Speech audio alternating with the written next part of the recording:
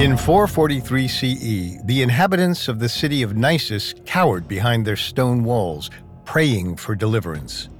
Outside the city gates, men they deemed barbarians clamored to pillage the town. Attila, king of the Huns, had come for them. But Attila wasn't just sacking Nisus in order to expand his already vast Hunnic empire. Rather, it was part of one of the most successful extortion rackets in history. Thanks to the terror his Hun warriors inspired, Attila shook down the Eastern Roman Empire for hundreds of pounds of gold each year. And whenever the Eastern Emperor refused to pay, it was ordinary Romans, like those in Nisus, who had to bear the brunt of Attila's fury. At Nisus, the Huns pushed large cranes up to the walls of the city, which allowed their skilled archers to rain hellfire down on the city's defenders. Inside the city, terrified Romans prayed that their formidable walls would protect them. Perhaps the Huns would run out of fire arrows, grow exhausted, and leave. But any hope of deliverance was dashed when the sound of iron-headed rams started hammering into the stone walls. Attila was coming to coat the streets with Roman blood.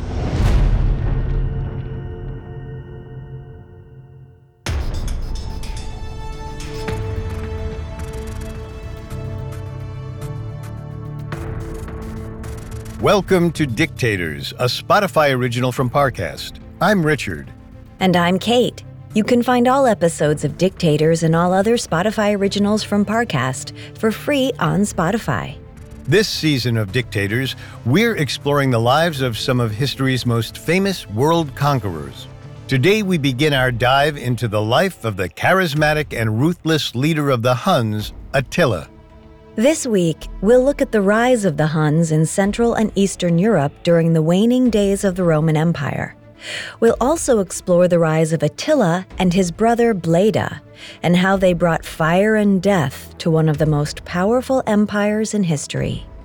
Next week, we'll dive into the Roman conspiracy to assassinate Attila, and how Attila took out his vengeance by leading the Huns deeper and deeper into Roman territory. We'll have all that and more coming up. Stay with us.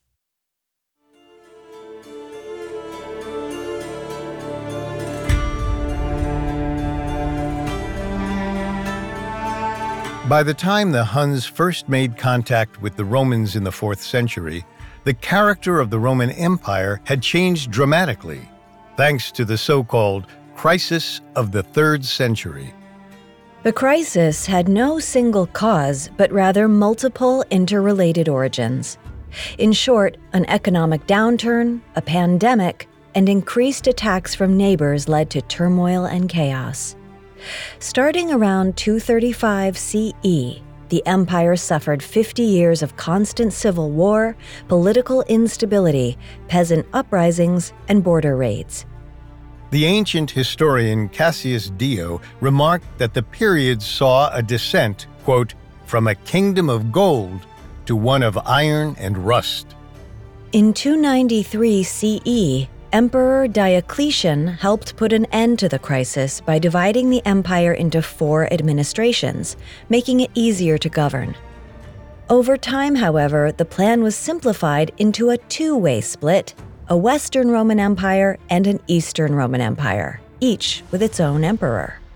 The Eastern Emperor ruled from the great city of Constantinople, today known as Istanbul. In the West, the capital was eventually moved from Rome to Ravenna in northeastern Italy. Nominally, the 2 emperors were equals who ruled a single empire together.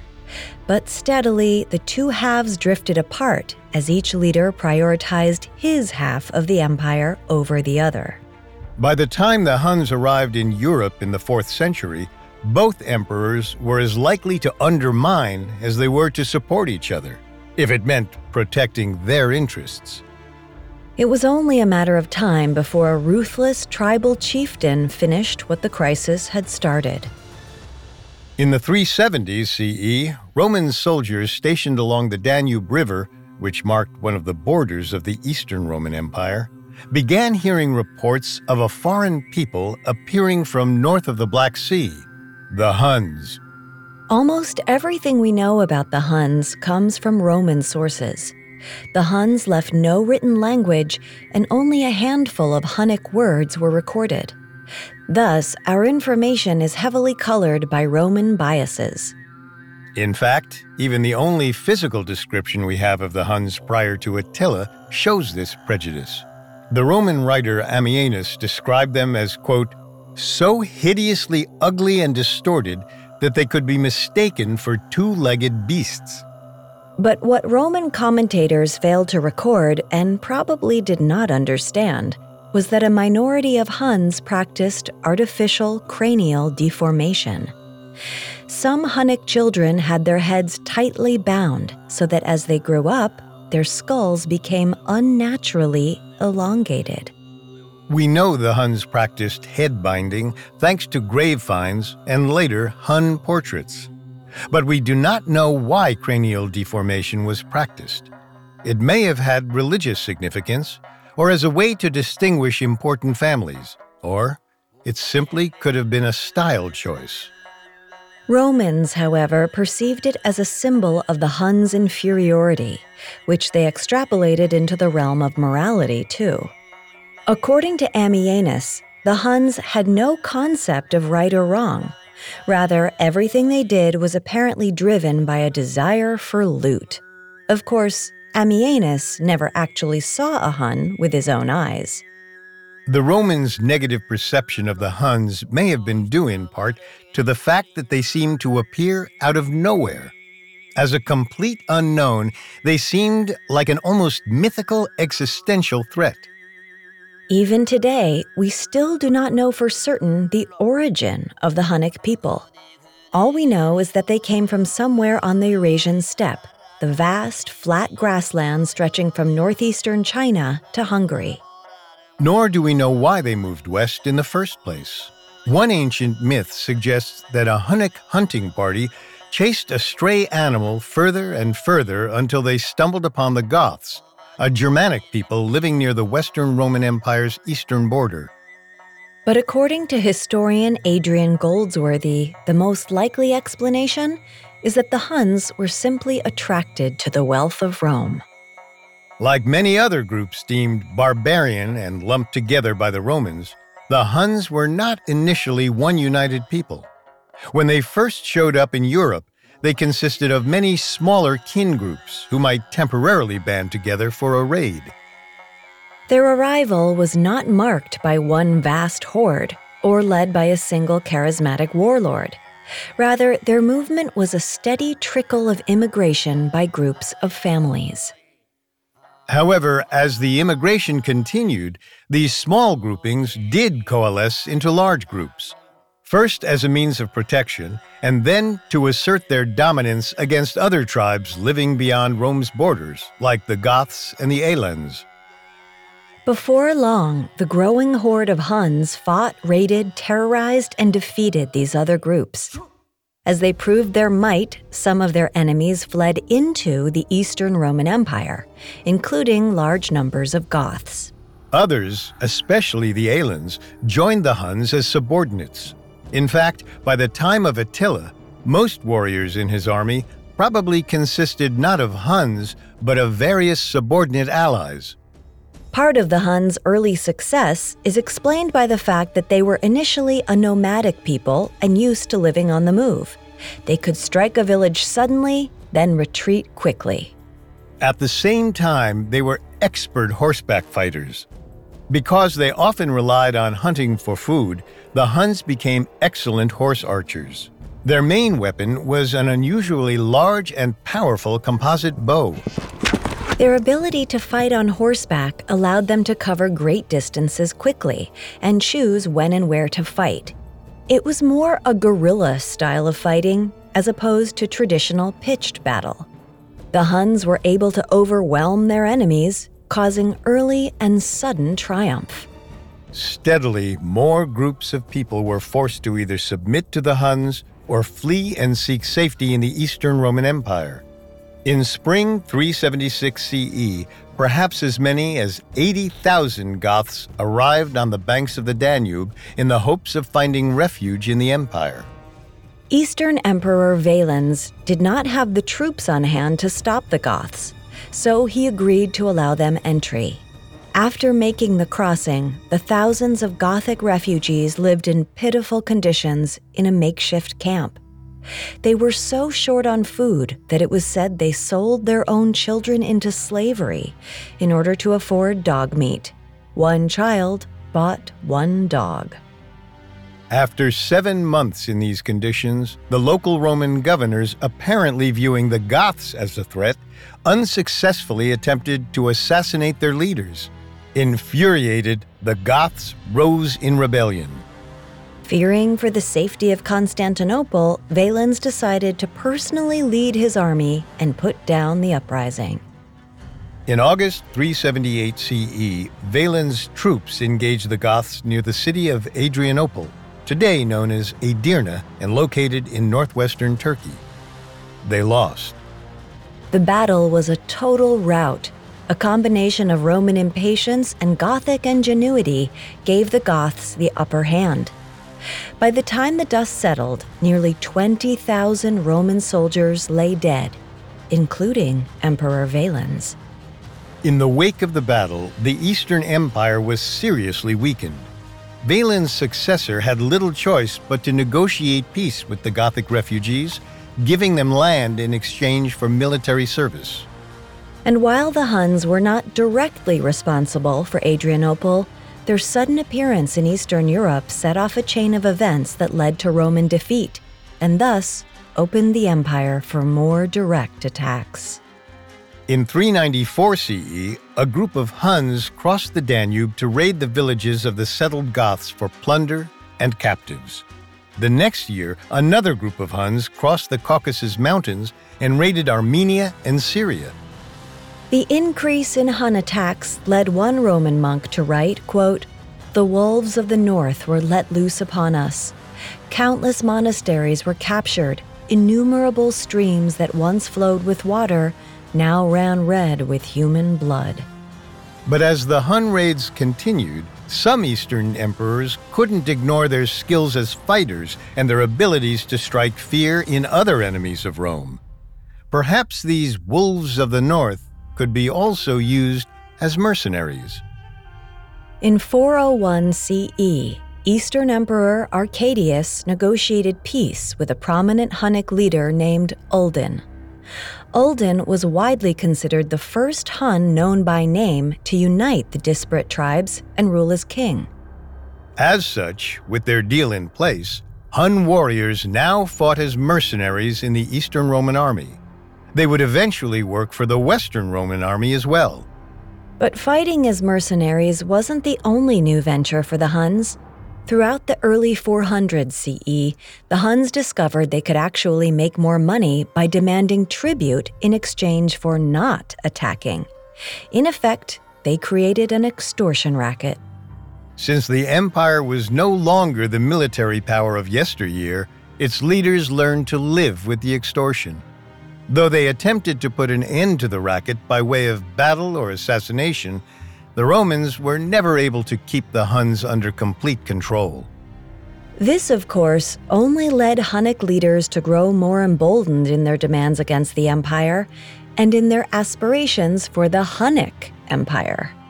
Though it isn't clear exactly when or how they came to power, by 422 CE, two brothers, Rua and Aktar, ruled over most or all of the European Huns. And in that year, they demanded and received an annual tribute of 350 pounds of gold from the Eastern Roman Empire. We know very little about the reign of Aktar and Rua. What we do know is this. In 430 CE, Aktar died, making Rua sole king. 4 years later, Rua threatened to attack the Balkan provinces if the Romans did not increase their yearly tribute. When the Romans refused, Rua devastated the communities in present-day Bulgaria and threatened the capital of Constantinople. However, before the Huns reached the city, they suddenly withdrew. the Romans believed God intervened. In truth, Rua had unexpectedly died. Seeing the Huns withdraw back across the Danube, the Romans breathed a sigh of relief. Perhaps they were now free from threat by a unified Hunnic Empire. There was no way that Rua's nephews, Bleda and Attila, could inspire the Huns like previous warlords. Or so they thought. Coming up, Attila and Bleda eliminate their rivals and earn a fearsome reputation. I'm Sarah Turney, host of Disappearances, a Spotify original from Parcast. In 2020, I used social media to help bring justice to my sister Alyssa's nearly 2 decades-long disappearance. Now, I'm exploring the many reasons people disappear and finding that the truth may be even harder to locate than the person. Who forced a famed explorer to lose his way? What did a missing Hollywood starlet leave behind? And how could the heiress to a Chicago candy fortune just vanish? Every Thursday on Disappearances, join me for a deeper look into history's most gripping missing persons cases. Tracking timelines, analyzing clues, and piecing together as many answers as possible to find the actual truth. Follow the Spotify original from Parcast, Disappearances. Listen free only on Spotify.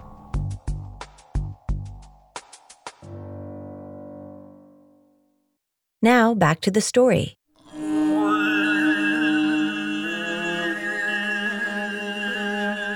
By 434 CE, the Hun warrior known as Rua ruled over the growing Hunnic Empire in Eastern and Central Europe.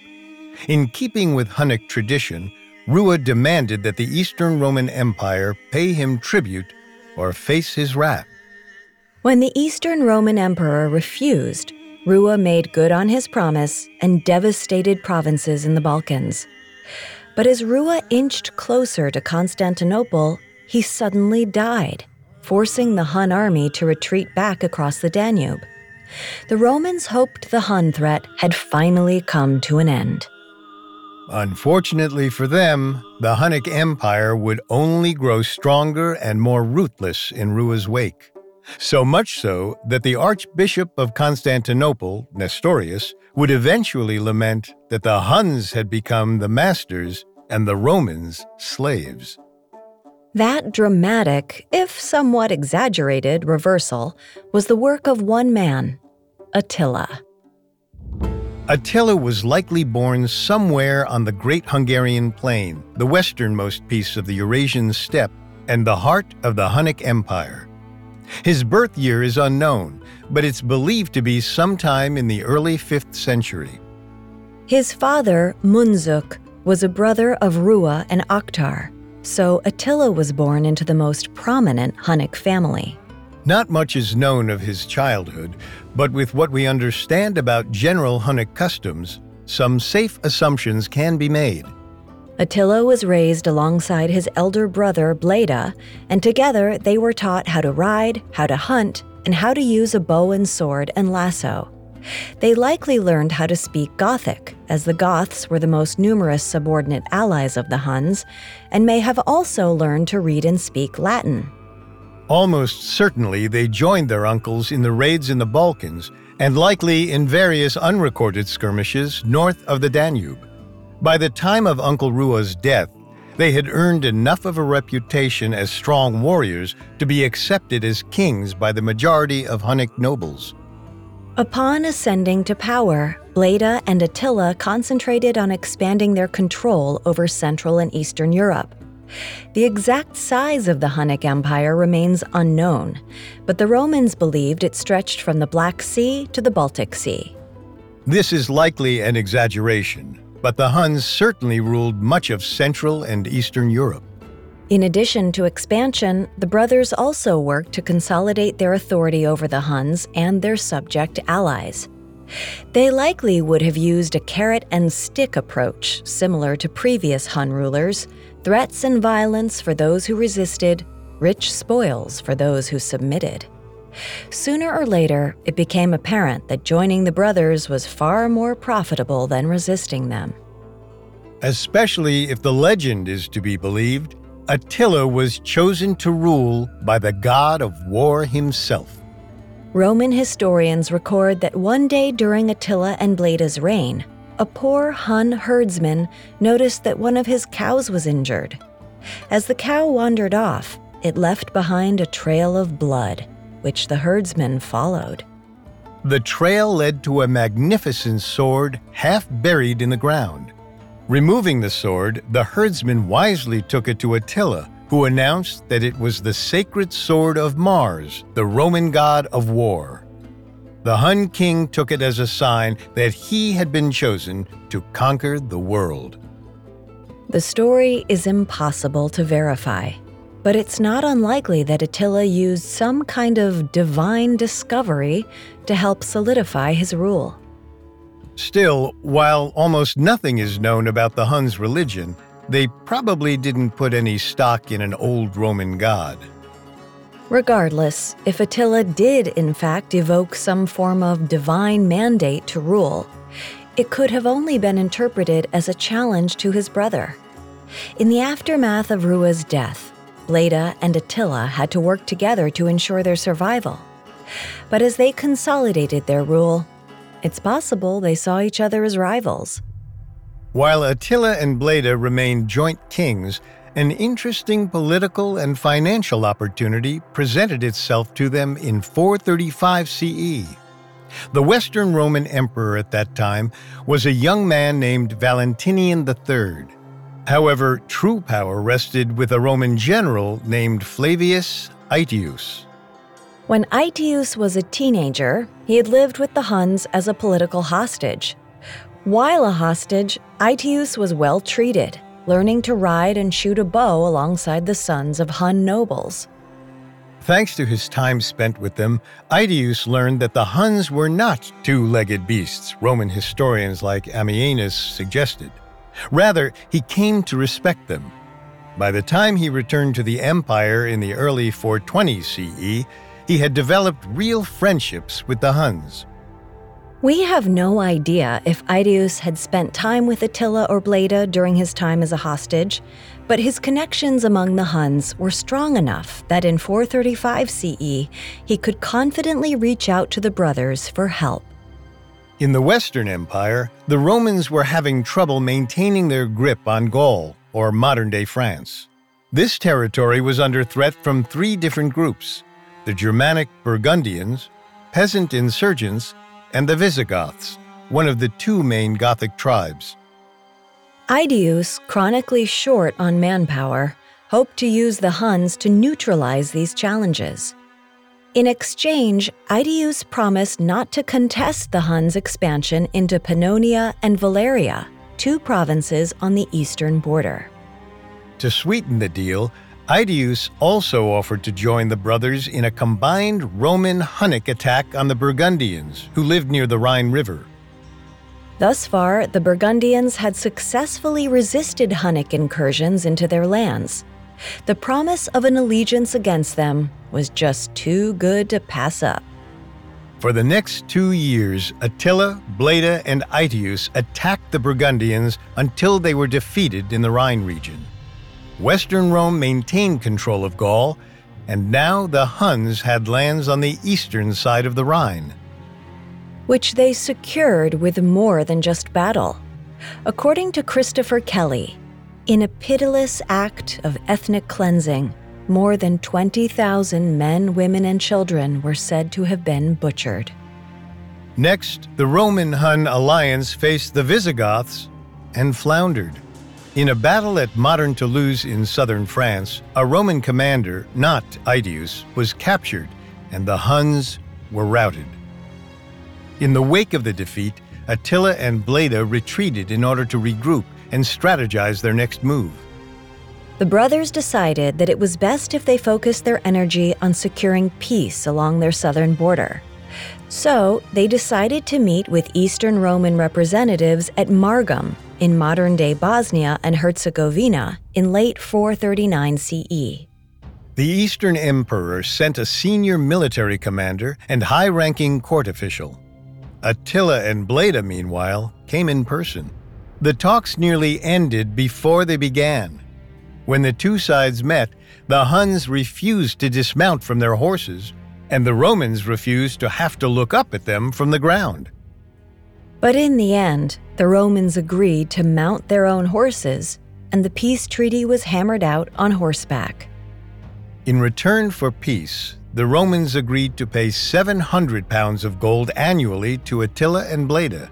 Plus, they agreed to return any Hun fugitives living in the Eastern Empire, meaning any political opponents hiding from the brothers.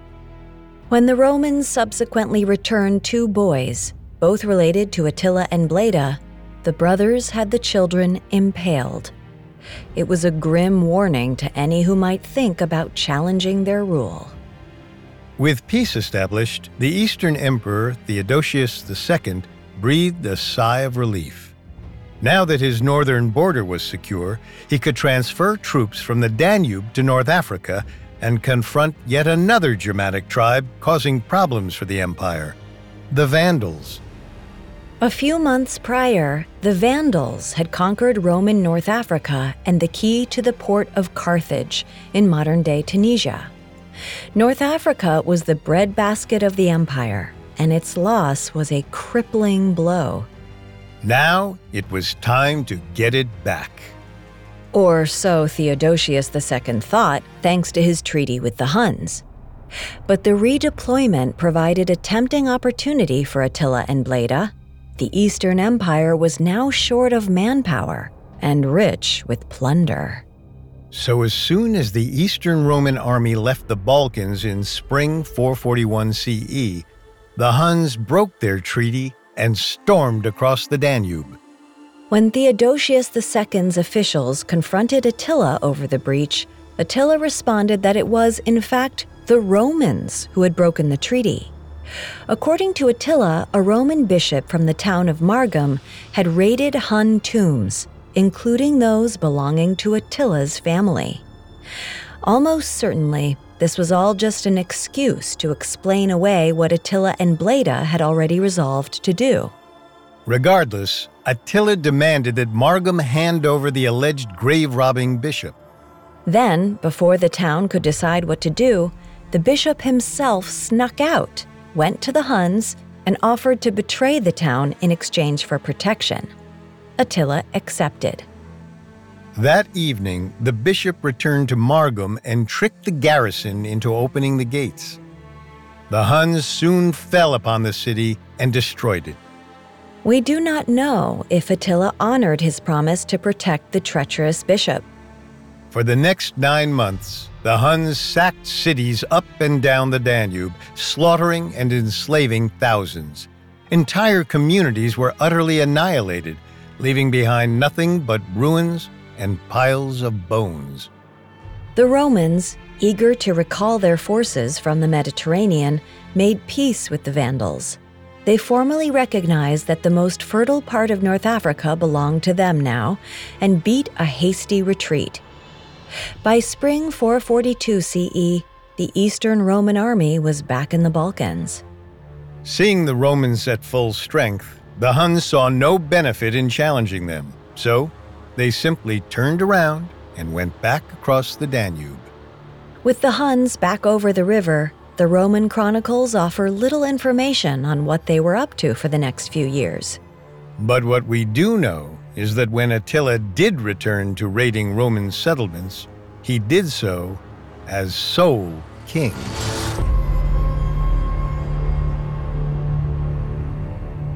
Coming up, Attila and Bleda struggle for the throne of the Hun Empire. Now back to the story.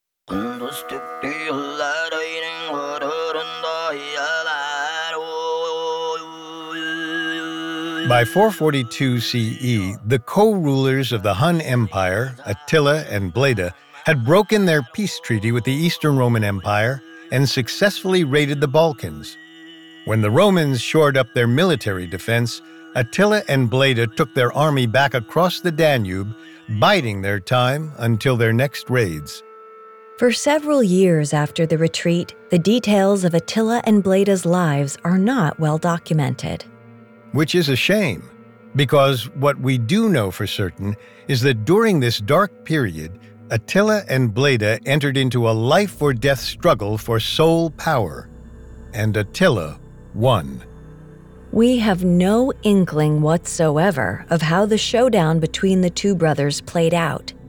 Perhaps there was a long power play between the two. Perhaps Bleda was completely unaware that his younger brother was plotting against him until it was too late. Perhaps Bleda struck first, but Attila survived and retaliated. All we know is that the Roman historian Priscus wrote in 445 CE, Attila assassinated his older brother.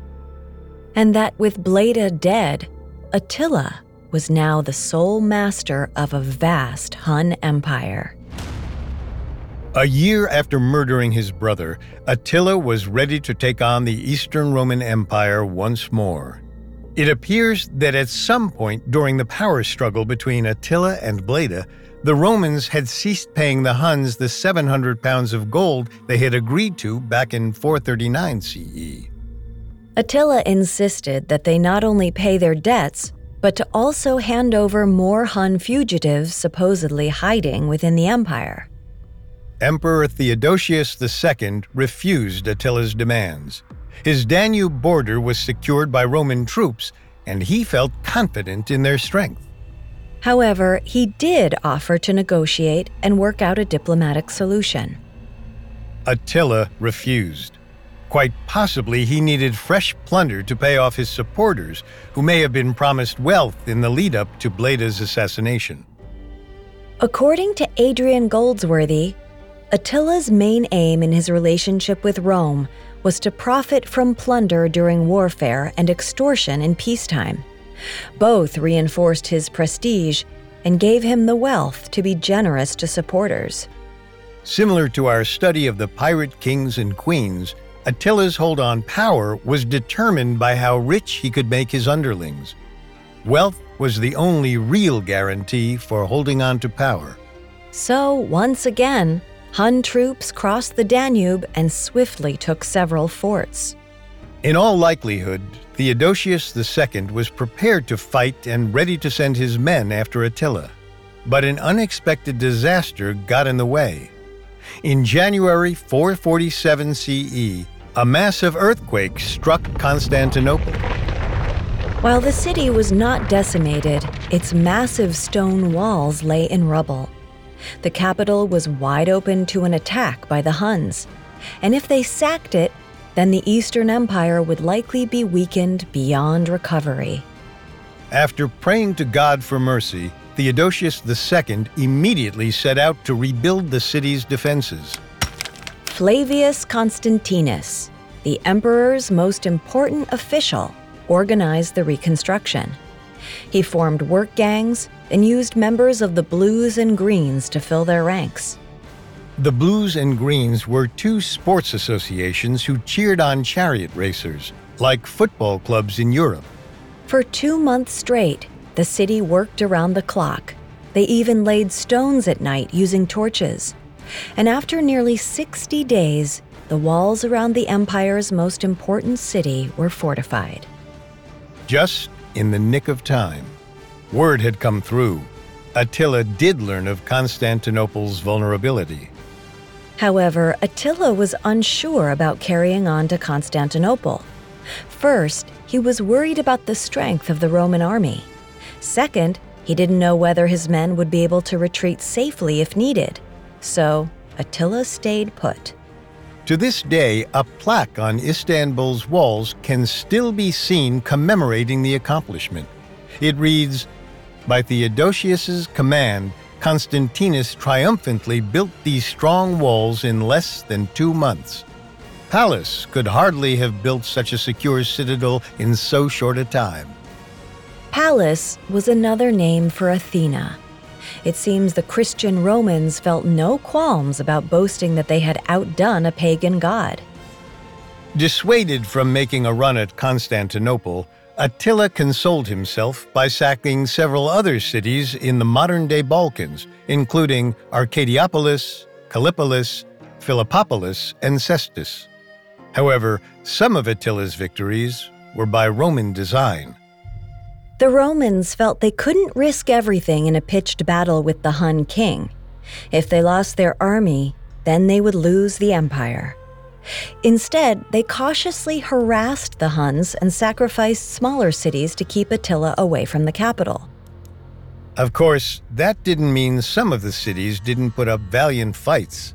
For example, Adrianople and Heraclea, today known as Edirne and Marmara Erelisi, managed to drive off Attila's warriors thanks to their especially strong fortifications. Still, Attila devastated the countryside and fattened his army with plunder throughout 447 CE. Desperately in need of supplies, he decided the time had come to return back toward the great Hungarian plain. During the journey back, a Roman army decided to block their retreat at the Utis River in Bulgaria. The Battle of the Utis was a long and bloody fight, with both sides suffering heavy losses. Ultimately, though, the Huns managed to escape past the Roman line not long after a Roman commander was killed. Before long, Attila and his men were safely back across the Danube. Despite the close call at the end and the failure to capture a couple of cities, on balance, the whole expedition was a resounding success for Attila. It confirmed that he was perfectly capable of leading the Huns solo, especially since he was able to provide them with an enormous amount of wealth. He parlayed that success into negotiations with Emperor Theodosius II, who sent ambassadors to negotiate peace. As usual, Attila demanded that Hun refugees be extradited, as well as an annual payment of gold. Only now, he raised the price to £2,100 a year, plus a lump sum of $6,000 to cover back payments. Adding insult to injury, Attila demanded that the Romans abandon a wide strip of territory on their side of the Danube, about 300 miles. Attila insisted that this was to be a demilitarized zone in order to protect himself against any surprise Roman attacks. In reality, Attila likely knew that the Romans didn't have the strength to levy a surprise attack. In fact, the real reason for the demilitarized zone was to make it easier for Attila for his future raids. It was a raw deal, and yet the Romans were in no position to reject the king of the Huns. They felt they couldn't risk renewed hostility with Attila, and the best they could do was hope that if they gave him everything he asked for, he might be satisfied. Still, the conciliatory policy was humiliating and expensive for the Romans. To describe just how much the Romans were paying Attila, Christopher Kelly notes that one solidus, the Roman gold coin, could purchase a donkey, 2 solidi a horse, and 5 a camel. The 2,100 pounds of tribute was equal to about 151,200 solidi. Quite the army of donkeys you could buy with all that gold. Some angry Roman citizens complained about the sum. They griped that they had to sell their wives' jewelry to help pay the Attila tax. They were exaggerating. The 2,100 pounds of gold might have been around 3% of the annual revenue of the very wealthy Eastern Roman Empire. A hefty tax to pay to an enemy, to be sure, but hardly backbreaking and well worth peace. At the end of the day, Constantinople's rich remained rich. But as always, peace between the Huns and the Romans remained elusive, especially when one side claimed the other wasn't living up to their end of the peace terms. And in 449 CE, Attila wasn't happy with the Romans.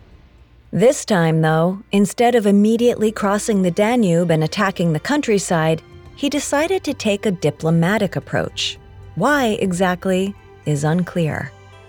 Regardless, in the spring, Attila sent a letter to Constantinople in the keeping of his bodyguard, Edico, and his private secretary, a Roman named Orestes. In the letter, Attila complained that not all of the Hun fugitives had been extradited, nor had the Romans completely abandoned the demilitarized zone. Attila wanted ambassadors to come to him and explain the emperor's failure. Otherwise, he might not keep the peace. Theodosius II remained silent after the letter was read aloud, betraying no emotion to threats against the empire. Instead, he had Edico ushered into a separate suite for a private meeting with a man named Chrysaphius. Chrysaphius was commander of the imperial bodyguard. More importantly, he was one of the most influential people in the capital, and thus the right man to negotiate Attila's demands and broker peace. Alone, Edico noted, through a translator, how impressed he was with the beauty, wealth, and opulence of the imperial palace. Chrysaphius hinted that Edico too might possess riches in rooms with golden ceilings. But only if he was willing to work for the Romans. Chrysaphius then nonchalantly inquired into Attila's security, how many bodyguards he had, their skills, that kind of thing. Edico responded that only the best served at the pleasure of the king. Satisfied that Edico was willing to divulge even that much, Chrysaphius invited him back for another meeting that evening. When Edico arrived, Chrysaphius promised the Hun that he could receive all the wealth he had seen earlier and more. He simply had to do one thing: assassinate his king, Attila. The bodyguard, one of Attila's closest companions, a man the great king trusted with his life, mulled over Chrysaphius's proposal. Then he agreed.